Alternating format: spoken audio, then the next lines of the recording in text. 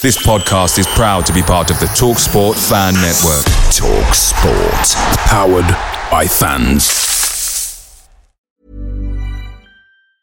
Hey, I'm Ryan Reynolds. Recently, I asked Mint Mobile's legal team if big wireless companies are allowed to raise prices due to inflation. They said yes. And then when I asked if raising prices technically violates those onerous two-year contracts, they said, "What the f*** are you talking about, you insane Hollywood ass?" So to recap, we're cutting the price of Mint Unlimited from $30 a month to just $15 a month. Give it a try at mintmobile.com/switch. $45 up front for 3 months plus taxes and fees. Promo rate for new customers for limited time. Unlimited more than 40 gigabytes per month. Slows full terms at mintmobile.com. The TalkSport Fan Network is proudly supported by McDelivery, bringing you the food you love. McDelivery brings a top-tier lineup of food right to your door. No matter the result, you'll always be winning with McDelivery. Order now on the McDonald's app and you'll get rewards points delivered too. So that ordering today means some tasty rewards for tomorrow. Only via app at participating restaurants. 18 plus rewards registration required. Points only on menu items, delivery fee and terms apply. See mcdonalds.com.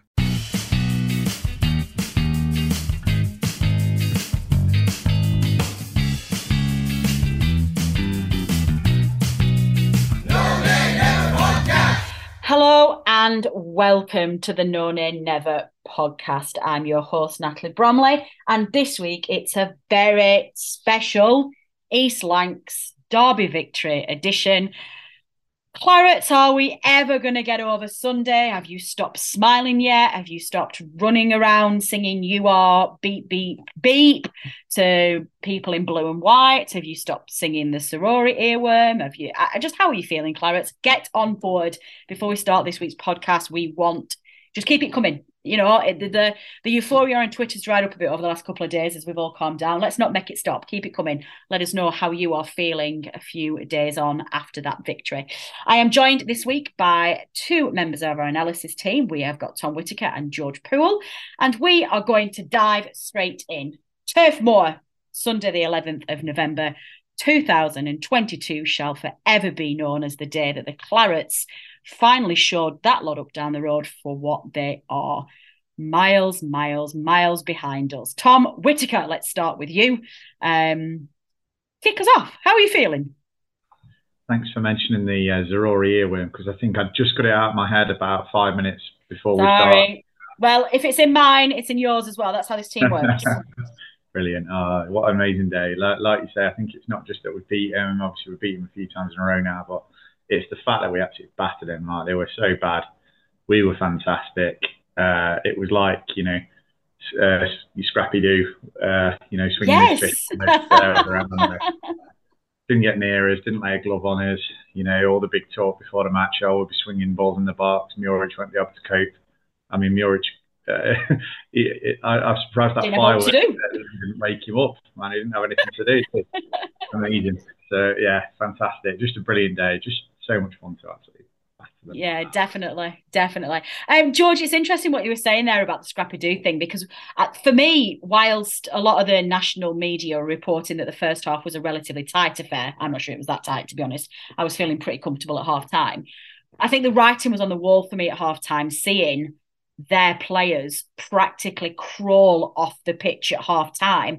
We had run them ragged for 45 minutes. They'd not had, it was something like 79% possession or something in the first half. And they looked like they didn't want to come out for the second half. So I think at that point, we kind of knew it was just a matter of time.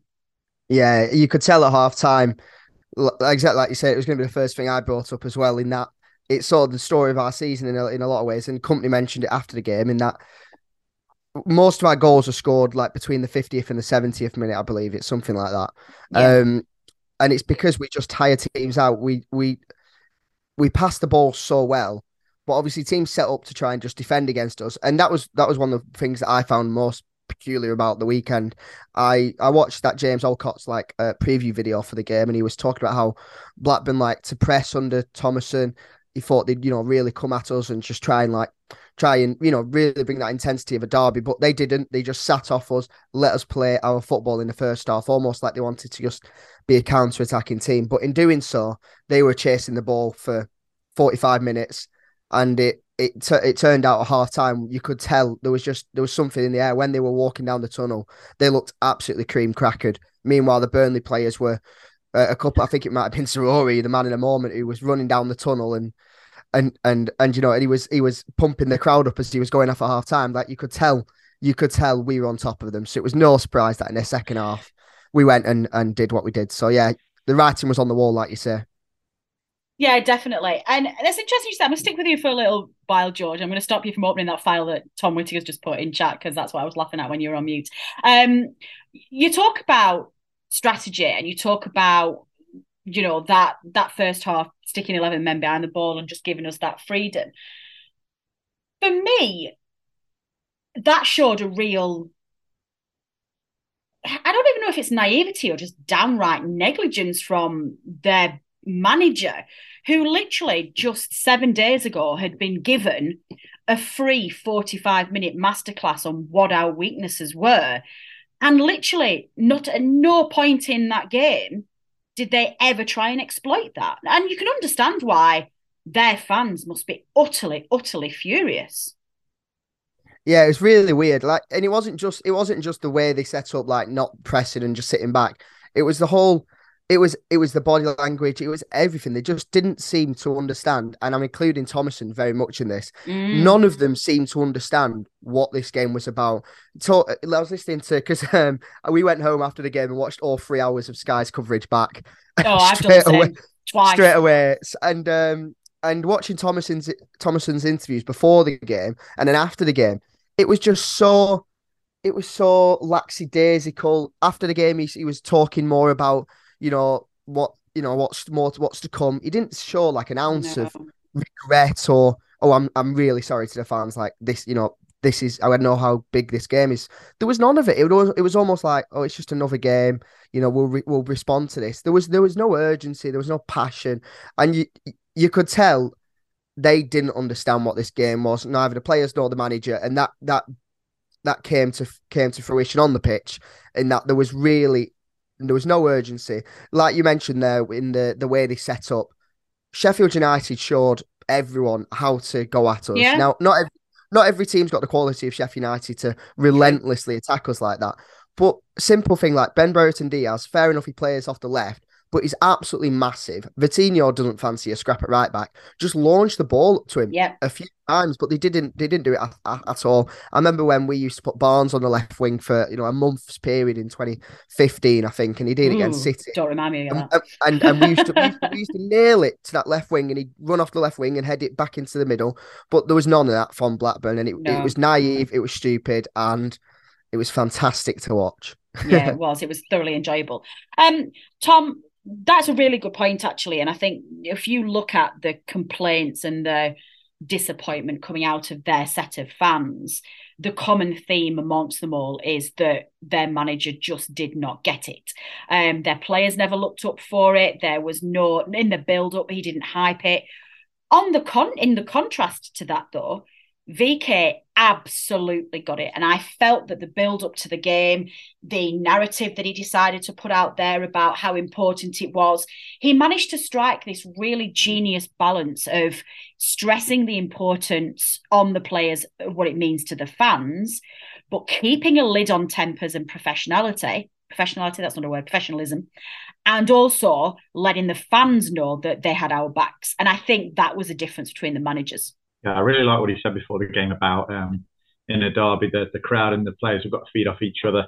Because it's a debate you hear quite a lot. Is it the crowd that the players going or vice versa? And I think he was right. It is like that in a derby, and we saw it. Blackburn fans were quite loud for the first 20 minutes. You didn't hear a word out of them in the second half, and that's because they were getting absolutely nothing from their team on the pitch. Whereas in contrast, the turf was rocking. As you say, it wasn't just that we're a much better team, and we obviously are a much better footballing team. I mean, watching them try and play out from the back, it was like watching a dog try to do long division. It was just like, what? why on earth are you telling them to do that? Because clearly you don't have players that are capable of doing it, and we're just shunting impacts, picking them off. But as you say, not only was it the fact that we're miles better than them at football, which obviously always helps in a football match, we won as well. we mentioned before when me and George were talking in our preview, and I mentioned Andy Wharton, who's a really sort of well thought of young player. Yeah. Scott, they're both Blackburn fans to come up through the academy. Scott didn't get on. I'm told he's their best ball playing centre back as well. So if you are going to try and play out from the back, you think you'd have picked him. And Andy, why on earth didn't they? Just so strange. Like and I think it comes back to what you said about just not understanding the derby. And maybe he's doing trying to be too clever and overthink it a bit. Whatever it was bizarre, but it was. I'm glad he did it because it turned what could have been quite a close second v third encounter into a game that looked like it looked like we were playing Well, I'll tell you what, we played Crawley earlier in the week. Crawley, and this isn't some banter or whatever. Crawley gave us a better game than Blackburn. Yeah, they Crawley's did. Better. They caused us more problems. They looked more up for it. It was like a reserve game for Blackburn, and we absolutely dominated. Yeah, it really was. That's such a good point, and it is really difficult to put out this content because you have to be aware that we have an obvious and a subconscious bias towards that lot. Of course we do. They're our fiercest rivals. So I completely get that there might be eyebrows raised with things that we say, but genuinely, they are up there with one of the worst sides that I've seen play. How they're in third place, I do not know. I put the very similar to Swansea, just really toothless. Like Swansea came, at least they had a game plan, but they didn't really have any substance. They had no fight in them. And they were just they were chasing shadows, and I guess at least them lot down the road were a bit more disciplined in that Swansea were just dragging us down and trying to catch all the shirts because they were frustrated. But it was still that level of toothlessness about them that it was embarrassing. And I think... Sorry, go on, Tom. No, go on. So I think for a derby as well, if you're a Blackburn fan, probably what you want to do if you're getting battered on the pitch is at least have a bit of, at least foul. And I think that's really frustrating when you watch it. Like when we used to Man City used to pass around as 5-0 and we didn't even at least kick him. Do you know what I mean? At least show it. And there's Lee Williamson is like a Blackburn legend because he fouled Danny Ings in one of the derbies and got him a draw. So, I thought that as well. I thought at least Swansea. Kevin Ball is still a Burnley hero for sending David Dunn into space. So, it's... Exactly. So, they could have at least shown a little bit of fight in that sense. Obviously, I'm not condoning kicking people off the park, but I was surprised they weren't safely kicking. Fouling them. Yeah, if you can do it safely and it's just a professional foul, take one for the team. It's like just at least give those fans just that bit of a, yes, come on, get it. You want to see that they're getting stuck in them, and they didn't. They had no fight. Oh, it was so glorious to watch. It was wonderful. And I think the biggest thing for me, George, and you probably get this as well from a fan perspective, is the scale of the superiority over them was very much reinforced when you look on social media and you looked at their hashtags and you look at what their fans were posting online. Save for the odd one, the vast majority of their fans were on there saying, wow, that was horrible, that was painful, no fight, we were miles behind them, I can't believe how much better they were than us, etc., etc. I know how difficult that would be for me to admit that on a public forum, even if it was true. So that to me was a very telling sign just how big the golfing class was. It was monstrous, weren't it? There was no grey area on Sunday. Everyone knew what had just happened. There was no, oh, well, you got a bit lucky. That second goal fell to him. If it could have gone anywhere, we could have got back in the game. Or we should have scored that chance. When we beat them 2-1, and we mentioned, me and Tom last week, that it should have been 2-0 Rovers after 20 minutes and Jordan Rhodes hit the post. Hit the post. That was a defining moment. Yeah. Yeah, completely. And there's absolutely none of that. They had literally one shot all game. And the thing is, I remember when that shot happened, because it was Brereton Diaz cutting in off the left and striking with his right, I was thinking, golly gosh, we better not let that happen again. That was it. Yeah, that was the moment. We were like, yes, that's what you need to do. Yeah, I was like, that's the game plan. And I was like, we looked a bit shaky there. I'm concerned. Never happened again. There was absolutely no grey area for Rovers fans to even to provide any excuses. So from my friends who are Blackburn fans, there was just pure silence. They didn't mention anything. It was like the game had never happened, conveniently enough. But yeah, it was men versus boys, and it was reminiscent of when we went there in the League Cup in 2017. And at that point, we were a Premier League side going for 7th, and they were a League One side. And you could put both them games on a screen next to each other, and the difference between both teams was basically the same in either encounter. So yeah, it was men versus boys, and obviously we're going to talk about it in a bit. But it was my feeling. It was the midfield where that that's where was the most that's apparent. definitely where I'm heading next. I want to go somewhere else before I head to the midfield, but we'll come on to that in a minute. Similarly, my oldest friend from school, who we did the BBC Radio Lancashire Friday night show. She was bleating a lot of crap about how they were superior and how they're bigger, better club than us, which I laughed at on air. And she actually, to be fair, she didn't contact me, but I did message her this morning. But I was nice. I just basically said, how are you feeling a few days later? Now the dust has settled. Been there many times. It absolutely sucks. And she just literally replied ugh. What? It's like, I'm going to leave you alone. Not going to do this. But yeah, it's so lovely.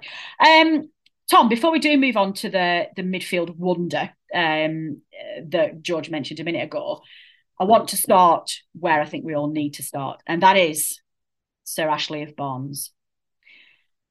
We knew it was a blow. Well, we thought it was going to be a blow, as it turned out. When Jay didn't make it, there was a bit of a ripple pre-game, and I think for him being a Burnley lad as well, he would have loved to have played in that fixture, but he was gutted on that bench. Once Jay didn't make it, absolutely for me, without hesitation, even with his poor form and a few doubts about him, Barnes was the right choice over Nathan Teller to start that game. Do you agree, or were you pleasantly surprised and thought the opposite? Yeah, I think I'd have rather have had Rodriguez starting for sure, but we saw at Sheffield United last week, Teller, he's not a centre forward. I think we need a bit more presence up there if we're missing Rodriguez. Barnes, he's had some really poor games in the league. I've certainly been very critical of him on this podcast. And lest we forget, it was his first league goal for 18 months, I think. But he played well against Crawley. He looked like he was getting back into, more up to speed with the way we're playing. And I think what really stood out against Blackburn, obviously he took his goals really well, especially the header. But I mentioned before about Blackburn not having any fight, and he really was. He did seem to be the player on the pitch that really got the derby feeling more than anybody else. It was just little snidey little things like as we've come to know and love from him, like going for a 50-50 with the keeper and just giving him a bit of a shove. Obviously, when he scored into the net, he made sure the keeper was going in the net as well, and stuff like that. You love to see that, and that's exactly what Blackburn players didn't have. There was none of that need, or there was none of that aggression, and I'm not saying aggression in a Kevin Ball way, just aggression in a you're on our turf. It's not going to be a comfortable afternoon for you. He just really seemed to get that. He was sort of channeling the fans onto the pitch, I felt, in the way he played. And obviously combine that with some ability and a couple of goals. And yeah, it was brilliant to see. And I'm really pleased for him because he's been at the club a long time. And it's, and again, old man's if I've been critical of him, and I don't think it's been unjustified. But for a guy who's been here as long as he has, it would be sad to think of him going out on a low. So whatever else happens now for the rest of his Burnley career, I think he's really cemented his place as a Burnley on with that performance. Yeah, I think that's fine. And I think throughout the whole game, George, he looked a little bit less chaotic than he has been recently. He reminded me of the season that we finished in Europe when we were saying that his technical ability had finally caught up with his physical ability and his needle essentially. And it just for one game, he reminded me of that season. It reminded me very much of his performance at West Ham away that season, and just that it wasn't all elbows. Yeah, he was he was physical, but he was strong. He wasn't clumsy. He wasn't aggressive. Yeah, he shoved the keeper into there, but that was funny. But it was just I thought it was a very professional performance from him. And to be fair, the goals that didn't go in, his strikes were equally as stunning. Sorry, not important, stunning. Yeah, it was fantastic, weren't it? And like Tom says, for him, no matter what happens now, whether he leaves at the end of this season, whether that's him finished, at the end of this season, if we go up, maybe company thinks, right, it's time to, maybe go to another striker to move him on because I think his contract might be up. Whatever happens now, this game will be long remembered, and he'll leave his head held very high indeed. And for someone that I've barely criticised him, I love the guy, I'm a massive fan. Just to watch on Sunday was so amazing because all of us, no one's really ever doubted the effort that he puts in. No. But I've just felt some of the criticism has been so vindictive and personal, and a lot of it's on social media where people can just say what they want, and it's just been out of bad taste for me. So to see, Sunday happen and for him to have like one big moment in the limelight was just fantastic. And the way he went about it wasn't just that he scored 2 goals, it was the whole game. I think it was at half time that me and Rich were messaging each other, and Rich, as we know, has been like critical of Barnes, but he was like, even Rich agreed with me that he'd been really good in the first half. And it was 0-0 obviously at that point, but it was his pressing from the front that made that the defenders were struggling with. It was him getting involved in the game, and you could just sort of tell the writing was on the wall. And one thing I will mention, which is interesting that I hadn't considered, obviously we've there's been poor form from Barnes this season, but someone mentioned on social media that he's having to play up front on his own, which he hasn't particularly done before. He's much better in a 2 up front. Yeah, that's and true. And in the second half, obviously we scored the opener, but then Teller came on and we scored the other 2 goals. When Teller came on, we basically changed to a 4-4-2. Yeah. Teller was playing as a striker alongside Barnes, which has been the case in recent weeks. And it might just be the case that Barnes has got up to speed with Kompany's system. He's flourished when Teller's come on and they played 2 up front. It's not necessarily the fact that he's over the hill. Maybe he's just adapted to the system and I think you could tell that he'd taken a lot of confidence from the Crawley game and just getting his shooting boots back on. So yeah, it was just absolutely fantastic to see, and I couldn't have wished it for anybody else. Yeah, I think you want to be looking at reviewing your social media followers, by the way, George, because I'm not entirely sure that I've seen that much abuse at him that's been personal and vindictive. I think there have been legitimate questions about his technical ability, and I think those are sound. He is one of the older players in the squad, and I think he's never been the most technically gifted player we've got, but he's had other skills that he brings, which for a decade suited us really, really well. I think for me, he's still not first choice. I don't want him to be starting. I don't think that's appropriate. But I think Tom, what the realisation was for me on Sunday was that perhaps as Burnley fans, we just got ourselves a little bit arrogant when it came to Ashley Barnes. And a few of us had suddenly decided that we've got this fancy new manager and Zaroury and Benson and all of these Brazilian and Belgian tricky wingers, and we play this beautiful free-flowing football now. And Ashley Barnes is just a dinosaur and he's from an age and we're too good for him now. Whereas actually in the Championship, every now and again, you just need that brute force of a physical target man who can put it about. And Sunday was that game. Yeah, I mean, to be fair, in the games that he's played prior, I don't think he has shown a lot of kind of ability as a target man. I was at Sunderland away, and the ball was just bouncing off him like, he didn't out hold the it game. Up, he didn't challenges. Don't know if it's fitness, form, what. But like I say, it's not that he's had a bad few games under Kompany and that was his first good one. He's had the last couple of seasons he's not been the player he was. I think it's obvious that he is on the decline.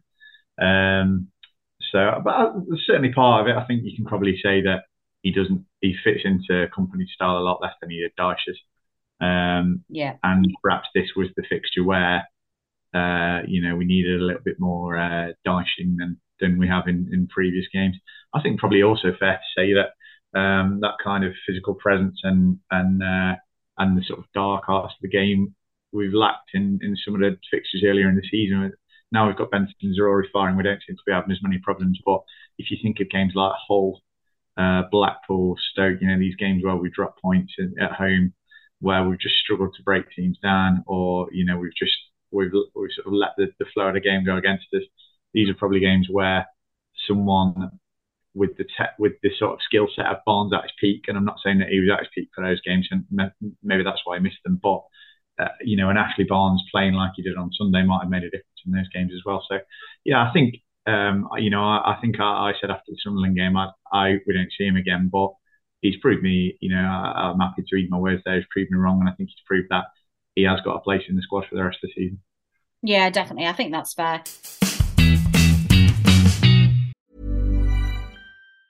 And there it is, that's as good as it gets on this stage. Nissan Townstar EV strikes again. It's an unstoppable van, unstoppable. Just fantastic. You can actually see the ProPilot technology in action. Effortless parallel parking. It moves with all the confidence that comes with a 5-year warranty. And with a bench full of all-star van experts, there's real strength in depth here. That's all-star quality. Search Nissan Townstar EV and visit your local all-star van centre to see for yourself. Terms and conditions apply. 5 years or 100,000 miles, whichever comes first. ProPilot is an advanced driver assist technology. Driver's responsibility to stay alert, drive safely, and control vehicle at all times. Picture the scene. All of your mates around, you've got your McNugget share boxes ready to go. Partner this with your team playing champagne football. Perfect. Order McDelivery now on the McDonald's app. There's nothing quite like a McDelivery. At participating restaurants, 18 plus, serving times, delivery fee and terms apply. See mcdonalds.com. Sticking with you then, Tom, let's move away to our wonder kid, our Moroccan wonder kid, who is on his way to the World Cup, which is very excited today, albeit slightly nerve-wracking. Can we just pretend that shove into the advertising hoardings was the start of Anna Sarori going, I am going to put this ball in the back of the net and I'm going to make you look really, really silly. They broke the hoarding. It went all cloudy and fuzzy after he'd done it. That was some moment, yeah? Yeah, it's pretty dangerous, that, by the way, is it not? I thought he was quite lucky to get away without a red for that. I think so too. You think about that lad playing for Bath who banged his head off the wall and he's in intensive care now. And like, if you're going around shoving people into... I thought, there's not a lot made of it at the time, and obviously he didn't get badly hurt, but he could have easily been badly hurt on another day. So I've heard Blackburn fans bleating about Ashley Barnes pushing the keeper, and it could have been a lot worse. So yeah, leaving that aside though, yeah, you're right. I don't know. I don't know if he's that kind of character where it's like he needs something like that to get fired up. He seemed like a very laid back guy. Yeah. And I think for that one, it was just a case of, again, mentioned it, that basically what it came down to is he's a lot better at football than anyone who plays for Blackburn Ravers, and in the end the quality told. I thought his finish for the second goal was really, really good. I thought that's a lot harder than it looks, and the amount of times I've seen a ball spin back like that to Josh Brownhill. Yes, Brownhill, we're looking at you. Not to single anybody out, but I wouldn't have fancied Brownhill to just tuck that to the bottom corner. And the cross for Barnes' first goal. Oh my God, that was just a beautiful goal. And the little, was it the first or the second? The little teller flick over the back that just went, oh my God, that was, I can't say what it was because it's a family-friendly show, but my goodness, that was something else. We played some sublimely entertaining football on Sunday. Yeah, the second goal was the one where he hooked it back over his head for Barnes to volley. Is that the one where it came off his back? Was the back the third one? Yeah, it was. Yeah. Oh. So casual, just a little spin off his back, and then Brownhill just casually flicks it around. Just like Brownhill off, so I'll give him some credit as well. Just cuts it back. Yeah, it was as the chant that says, we're taking the Michael. Yeah, the Michael. I better warn producer Matt that we might need a few of his bleeper buttons this episode. It's very hard, listeners, not to say the words. Just the name of the team for a start is a big swear word. I've been having to say them lot all episode, and I do enjoy a good swear. So this is challenging. Yeah, it was. It was just so, and it's always nice when you're not just beating your rivals and you're playing so well, to just do it to be taking the Michael as well, and to do it to humiliate them well is particularly pleasing. And I love the generational, the sort of the generational blending of the team at the moment. It's sort of very apparent when Burnley tweeted say the new iPhone wallpapers that they made up for people to save and put as their backdrop on their phone. Yeah. And there's one where Brownhill hugging Barnes of 2014 when obviously Barnes did the assist for Danny Ings at Ewood in 2014, and then the other one was Barnes and Zarori from obviously the weekend. And we've just got that lovely balance in the squad of players who have been troopers for us for the last 10, last decade. I'm thinking of Ashley Barnes and Jack Cork in particular, And then you've got these new wonder kids in Zaroury. You've got this new generation coming through, and they're both blending together so nicely. I mean, we could wax lyrical about those goals all night. That cross from Zaroury was unbelievable. Watching it, and it was funny because I actually thought until that moment, until him being pushed into the advertising boards, he'd been quiet. He'd been stopped really well by the lad who they put at right back, who's usually a midfielder, I believe. But they'd put him at right back specifically to counter it. And I thought they were doing a cracking job. Zaroury had basically beaten no one all day. And it just snapped something in his head when he got pushed into the thing. It was like, right, now I'll show you. And as he received the ball, the chap a couple of seats down from me said, he's not done it. He's not got past him all night. All day. I wonder if this will be will this be finally the time? And then he gets past him and to put a crossing like that with his left foot. And then obviously, you were talking about the teller flicks and back passes for the second and third goals. They were just incredible. And I think there was so much quality to like in that third goal. You had that teller little cheeky back pass. And then you had Brownhill just flicking it over the man, putting it in the box. But then not to forget, Barnes is rolling it. He could have quite easily tried to hit that first time.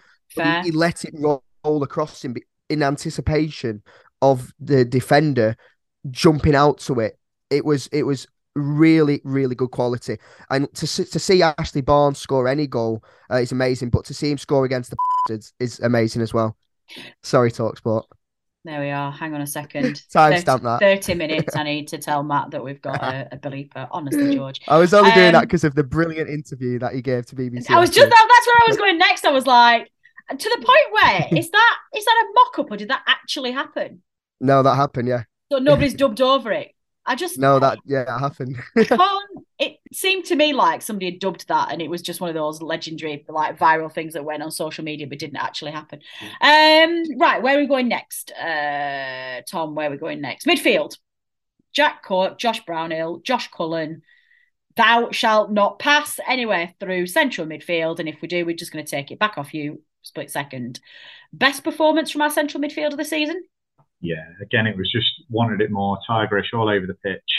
You could tell Brownhill is another player who really gets it in terms of being up for a derby. I think he really interacts really well with the fans. He was excellent. It's amazing having a good midfield because I think that's what relegated us last year. Is probably had one of the weakest midfields in the division, and yet we seem with the same players. Yeah, pretty much. Yeah, obviously it helps being in a division lower, but I think they're using Brownhill better than Dyche did. Yeah, they are. He's a really good player. I thought like one of his best games on Sunday, and he's coming into a bit more form again. Yeah, it was brilliant. Again, just all over the pitch. We ran all over him, but they just they're trying to play through the thirds, and it's like, why don't you just go over? Because you're not getting around any of them. You're not winning anything all day. I know they had to take the big lump off and put a kid on who didn't get in the game, but like, when he was playing first off, there was a moment where he won a header and flicked it on, and Brereton, he didn't go anywhere with it, but he was winning headers, and you think Brereton Diaz could win headers as well. So yeah, I don't know. I'm not complaining there because it was great. Yeah, but literally, it's very hard just to pinpoint anything from this game. It's just like it was just great. It was so great. So we've done defense, midfield, attack. We've sorted them out. Anything else? On the midfield, I think we should point out Josh Cullen in particular. Yeah, I just really think he's a superb player. Like Tom mentioned, then they were trying to play out from the back, which I do get it. Fair enough. Like Thomason's clearly tried this all season. Sometimes it's worked for them. It's clearly a blueprint he's trying to implement on that squad. It didn't not to compare the two sides, but it didn't work for Guardiola in the first season at City. He got laughed at. Why are you doing this? Blah, blah, blah. But by the second season, with a couple of different players, that emphasis was on the squad. So you could tell why he's trying to do it. But the point at which it fell down was getting it from the defence to midfield, because the midfield was in another world. It was men versus boys in there. They couldn't cope with Cork and Cullen winning the ball back at every opportunity. Yeah. And then when we won the ball back, those triangles for Cork, Cullen, Brownhill, and then not to forget our two centre-halves as well, because they start so many attacks and they ran through the Blackburn midfield just at will at the weekend. Just so good to watch. But Josh Cullen is an incredible player. And today he's just been announced as Ireland's Player of the Year, which is Has a nice thing to he? mention. Oh, that's nice. Yeah, and he gave an interview which was quite good to the Irish Times, where I've seen a couple of quotes from it where he said, this time I'm really enjoying my football here, and I'm learning many things. And I feel like if we do get promoted, I can go to the Premier League and cut it there. And I just think there's absolutely no doubt about it. He is the future of that midfield if we can keep hold of him. It is an interesting point that you did raise there, George, and Thomas, is something that I am worried about. It's very Burnley fan, is this, but with success and with an amazing manager and players like that, you always, as a Burnley fan, have that horrible sinking feeling that they're not going to be around for very long. And there is a few players in our squad where you just think, and the manager where you just think, oh, we are not going to have them for long. This is a short-term happiness. Yeah, we kept hold of Dyche for so long because he wasn't trendy, but yeah, the players that we've got now are sort of very modern. You can see other clubs being interested. I think though, probably one of the reasons that we eventually got relegated was because we didn't make enough use of bringing these players through. We got Keane for a couple of mil, sold him for 25. Tarkowski we got for 3 mil. We could have got 20, 30 mil from XP. He left on a free.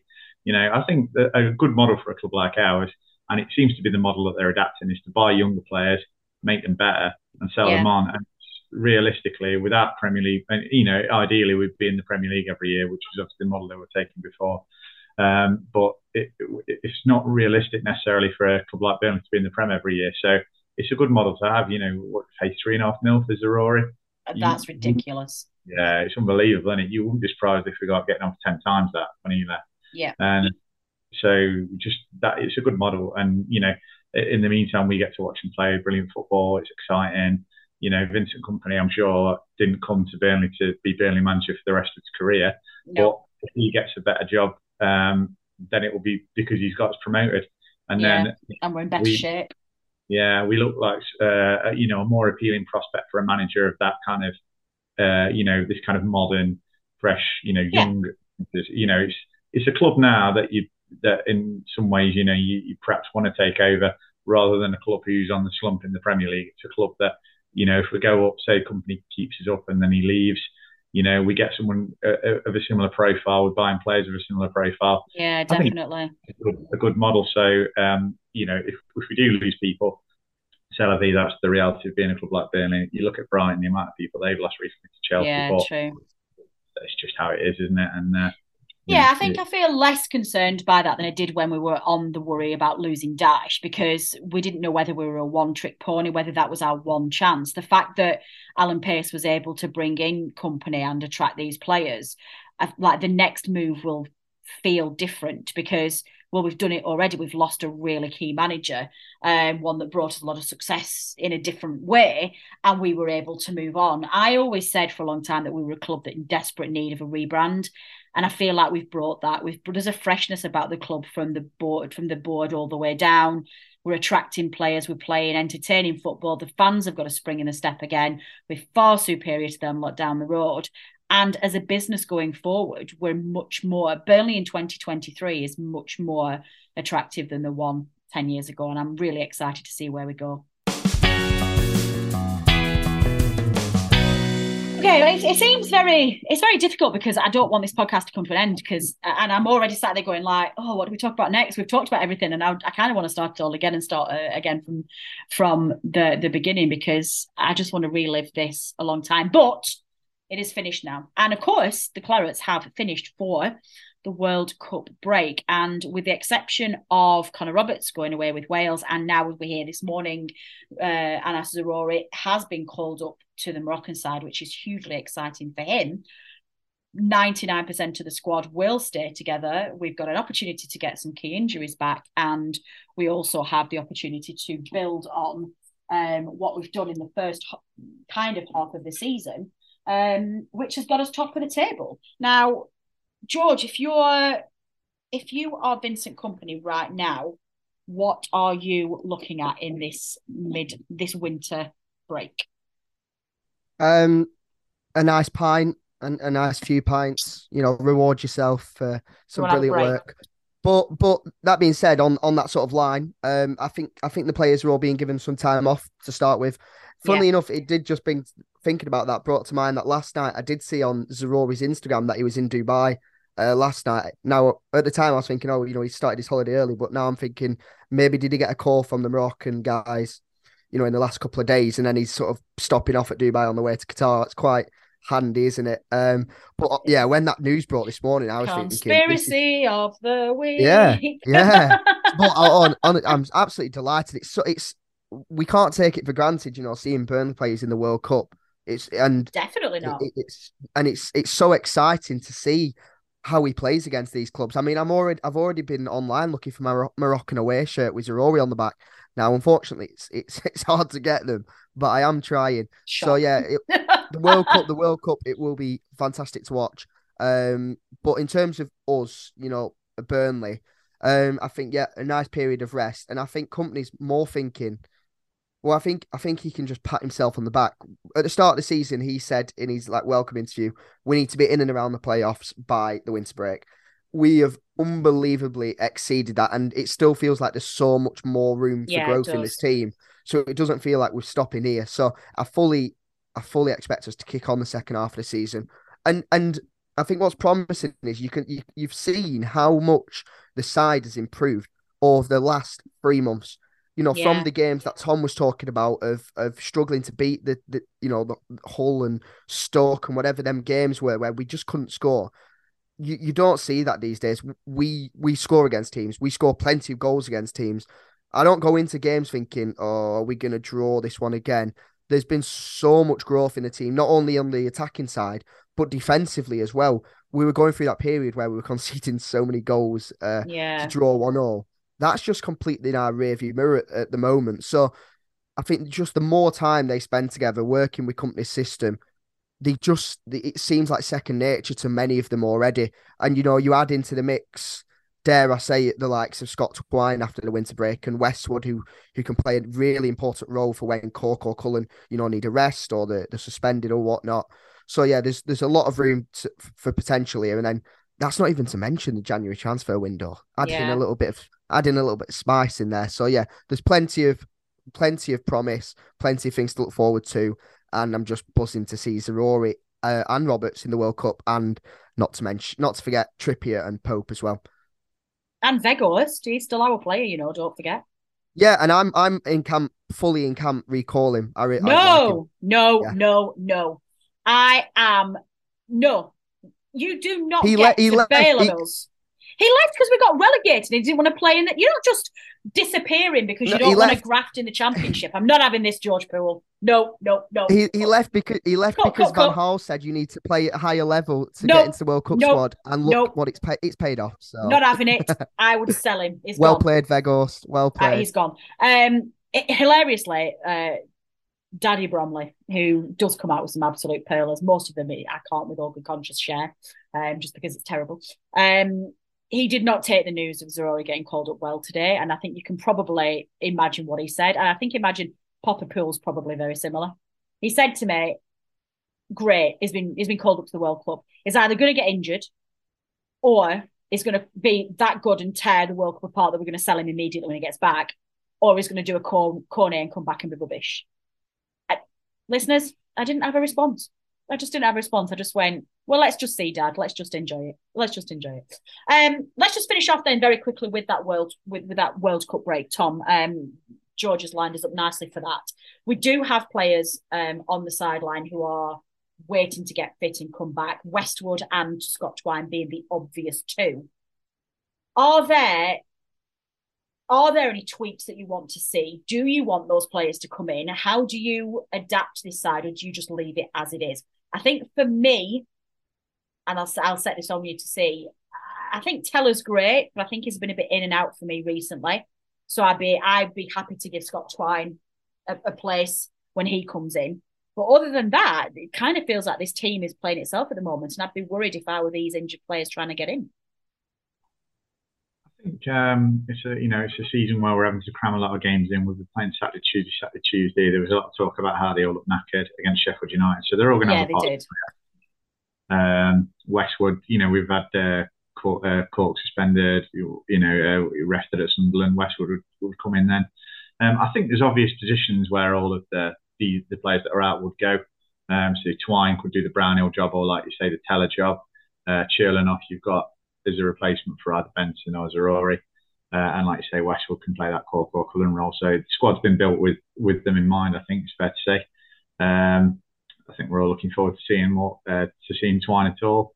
Churlinoff looks does he exist?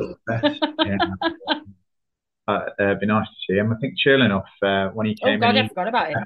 3, didn't he? Of like Benson, Zaroury, and Churlinoff. I thought I was most impressed with Churlinoff in the first few games. Yeah.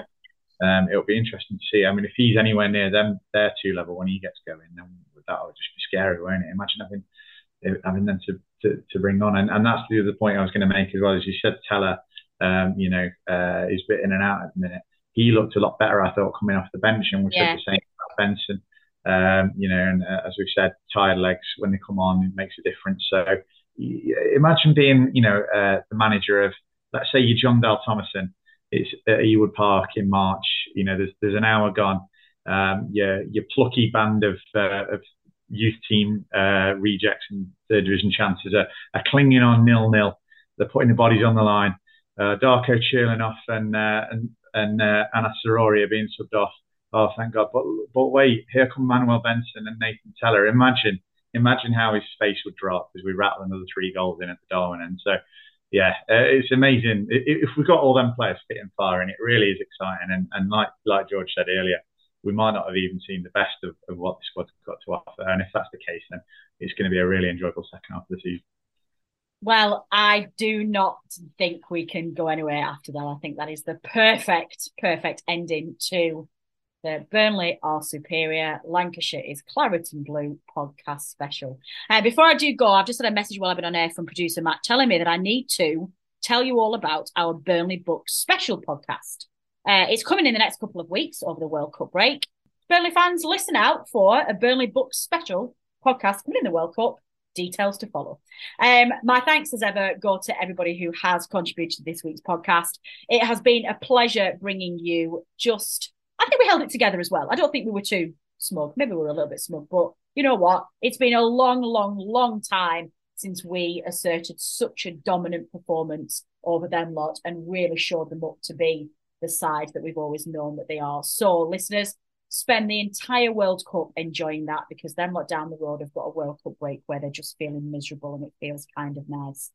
We will be back after the World Cup break. We might nip in and out depending on how our players do in the World Cup. We might come and speak to you. If there's any news coming out of Turf Moor, we might jump on and have a little bit of chat with you. So keep an eye on socials. We'll let you know. But otherwise, enjoy the first ever winter break. Let's see how this one goes and see how it fares for future World Cups. I have been Natalie Bromley. This has been the Known and Never podcast. Until next time. The Known and Never podcast is brought to you in association with the TalkSport Fan Network. Natalie Bromley is the host and editor, and the show is produced by Matt Moss. Our resident statistician is Dave Roberts, and our FPL expert is Adam Dennett. The Analysis Show team is collectively Tom Whittaker, Richard Steele, George Poole, Charlotte Rigby, Adam Dennett and Robbie Kopak. Our music is provided by George Gaskill, and our newsletter team is headed up by Jamie Smith. If you don't already, you can subscribe to our newsletter by visiting nonadenever.substack.com. Our thanks as ever go to our partners TalkSport. We are as ever proud to be part of the TalkSport Fan Network.